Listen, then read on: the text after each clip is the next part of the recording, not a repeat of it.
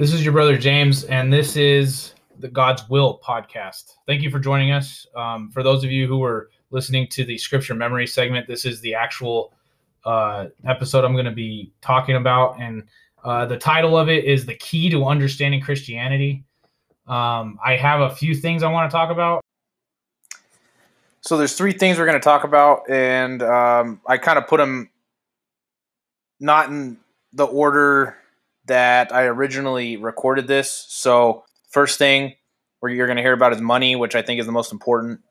Then you're going to hear about discipline, and then you're going to hear about mysticism. So there's three parts to this.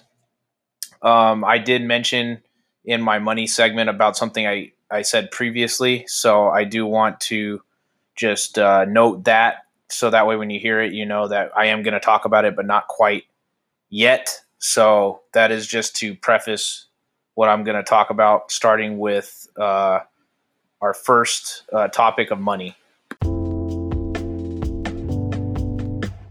Matthew chapter 10, verse 9. This is important. Okay. It says,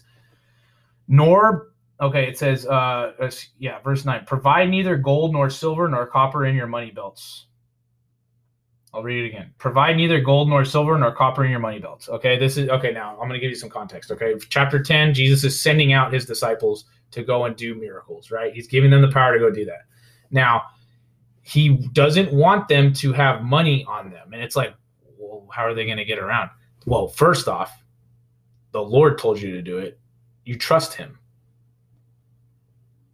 And it's like, it's a really deep, spiritual concept that it's blatantly being disobeyed in churches all the time. Trust that God, if God sent you, trust that he will bring you what you need.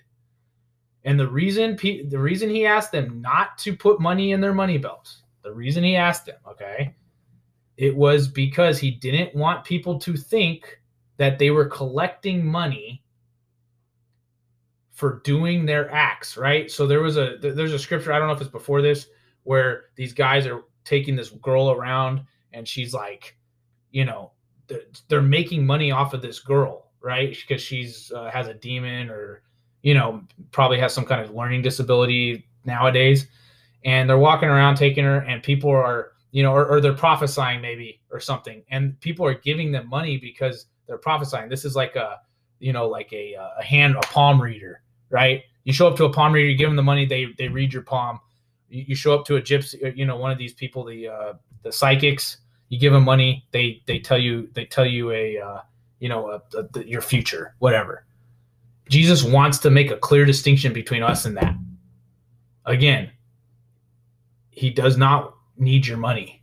He wants you to make a clear distinction between the people who are asking for your money and giving you your future, and the people who are trusting in God, doing it because it's in the genuineness of their heart, not to ask for money, right? It's the genuineness. They're just doing it because that's what God told them to do, and they're going to have what they need as they go.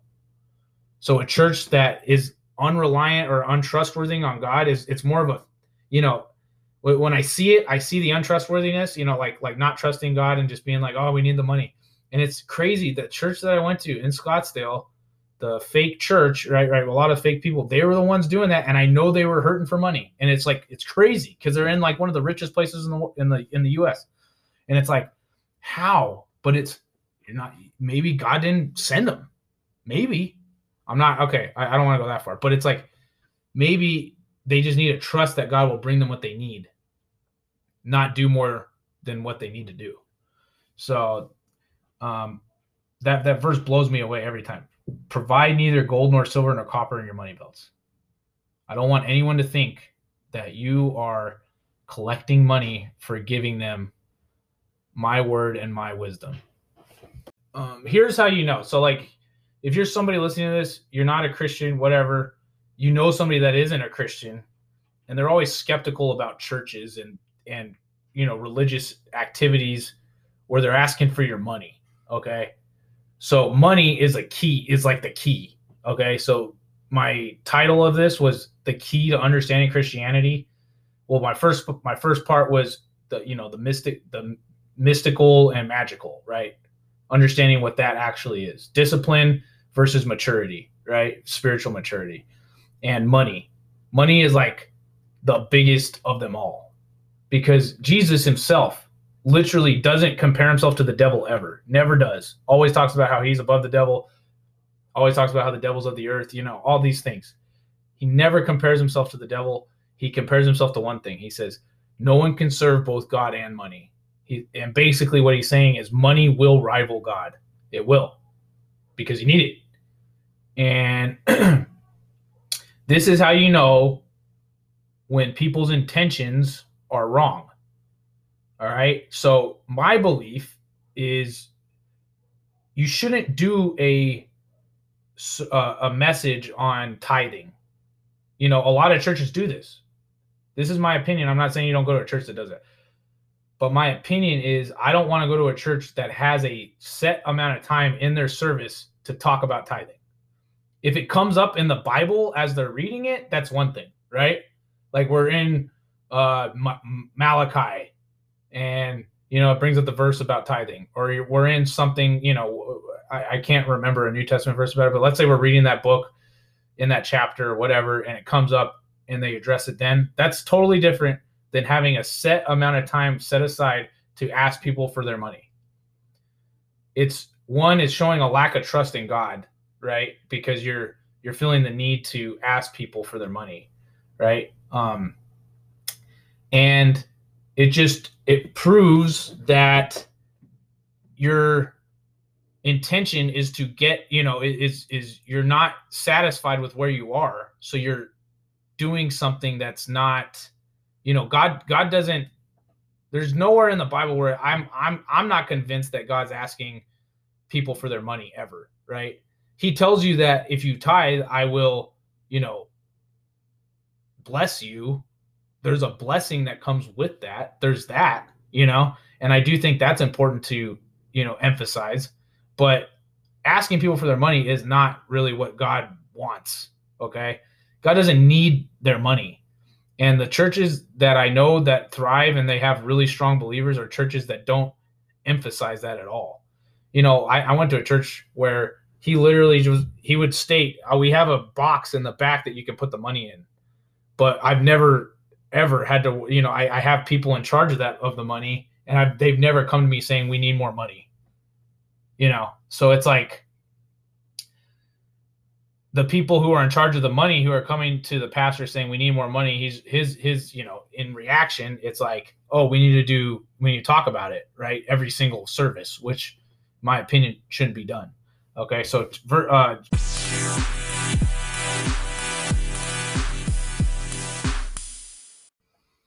right. Next thing I want to talk about was discipline. Okay. This shouldn't take too long, but essentially, I moved to Phoenix from my hometown, and I moved out here, and what happened was I started going to a church, right? And the church is very, it's a lot of lights, it's very showy, right? It's very little superficial, right? It's in a really nice area of town. It's in Scottsdale. There's a lot of fake people, right? And I'm going to this church, and over time I'm getting really involved. I eventually end up in leadership in terms of young adult leadership, and it's great. And I see myself as this really mature believer, right? And I think what I was deceived by was my discipline. And you see this a lot with athletes. I use athletes. I feel like that's a bad example, but because sometimes, there are pro athletes that are, very mature people, but I always see discipline as a disguise. It can disguise maturity. As much as you think you're in one place, you're really not there. And you could just be a really disciplined person.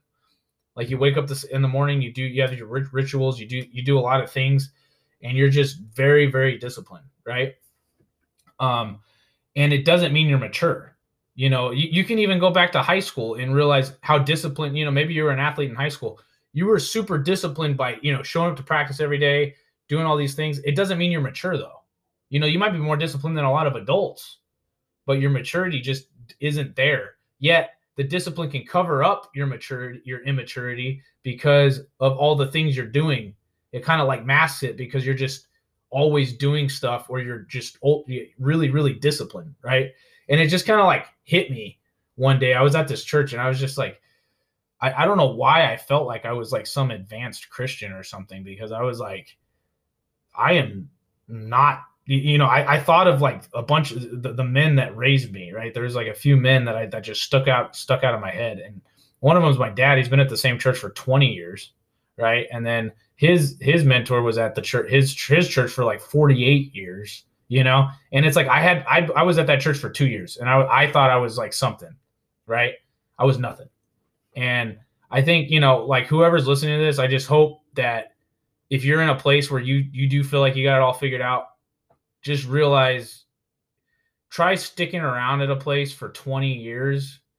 And then maybe you can say that. But even if you do get to that point, you're never going to be talking like that or thinking like that, because you're at a maturity point where that it's just not a thought process anymore, right? If you're thinking that way, you're immature, okay? And the only reason I'm saying that is because I believe discipline masks immaturity. And it's not necessarily a bad thing, but it's just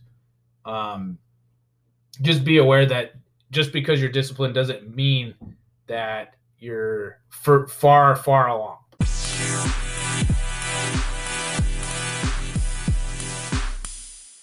Matthew 14.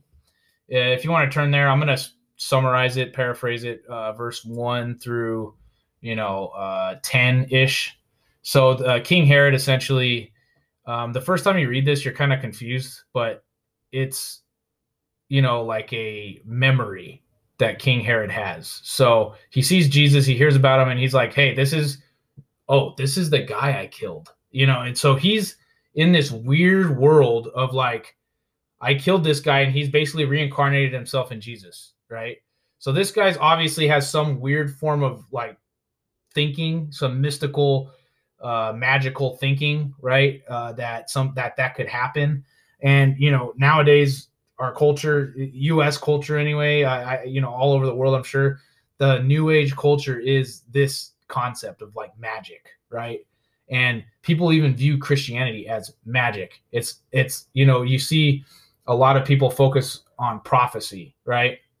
There's a lot of there's this movement on prophecy, which I love. I think prophecy is great. The Bible, there's 25% of the Bible is prophecy. So in my opinion, you should be keeping prophecy in its place at 25% of your walk, not 90%. So I think that's probably why people see Christianity as like kind of like a super magical thing, when it's really not. It's not at all. And John the Baptist is literally, in that segment, if you read it, he literally states, it is not lawful for you to have her, his brother's wife. So he's being very practical, like he's being very sound morally and practically. And it's even beyond moral standards, right? Like, you cheat on your wife, and it's kind of, it's bad, but it's like, it's not something that's unheard of. People do that, right? But cheating on your wife with your brother's wife is like, next level, right? That's like, and John's just calling him out on it. And he's just letting him know, hey, you're not supposed to do that, dude. And he wanted to kill him. But he didn't kill him because he counted him as a prophet. Again, he sees him as a prophet. Because I don't know a lot about Herod, but I'm sure there's he's into some kind of magic or has some kind of like Eastern philosophy thing going. And he's sitting here looking at it and he's like, oh, this guy's a prophet. I shouldn't kill this guy. So he's already has this like twisted view of what this is, right? And so he doesn't kill him. Yet he has this party, right? And the woman he's sleeping with, her daughter's dancing for him, and he's like, oh yeah, I'm into this. Oh, I'll give you whatever you want because you're so good at pleasing me right now. Like I'm so pleased watching you.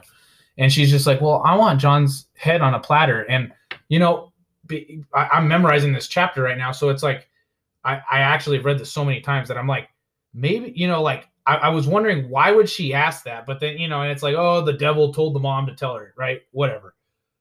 The mom wants to be with this king, right? This guy. And she's basically like, he's not going to do it. You tell him to do it. He has no choice because he told, you know, he's in front of all these people. He told you he's going to give you whatever you want. You tell him that, he's going to do it. So that way we can just get this out of our life. You know, this woman is like all about it, right? So he does it. He beheads John, brings it to her. You know, Jesus finds out and is like kind of, you know, distraught. He goes off to a quiet place, right? So he's seeing it one way, but it's really something different. It's like this dude's like trying to help your life, and you're seeing it as like this magical thing, and you even go against your own morals, and you end up killing this guy, right? So that is, you know, in summation, it's something that it's not, right? Christianity, it appears magical, it's not. It appears mystical, it's not. It's not a new age religion. A lot of these new age people want to like mix it in with Buddhism and all this. It's not. It's just not the same. Don't mix it. Shouldn't be mixed. It's its own thing.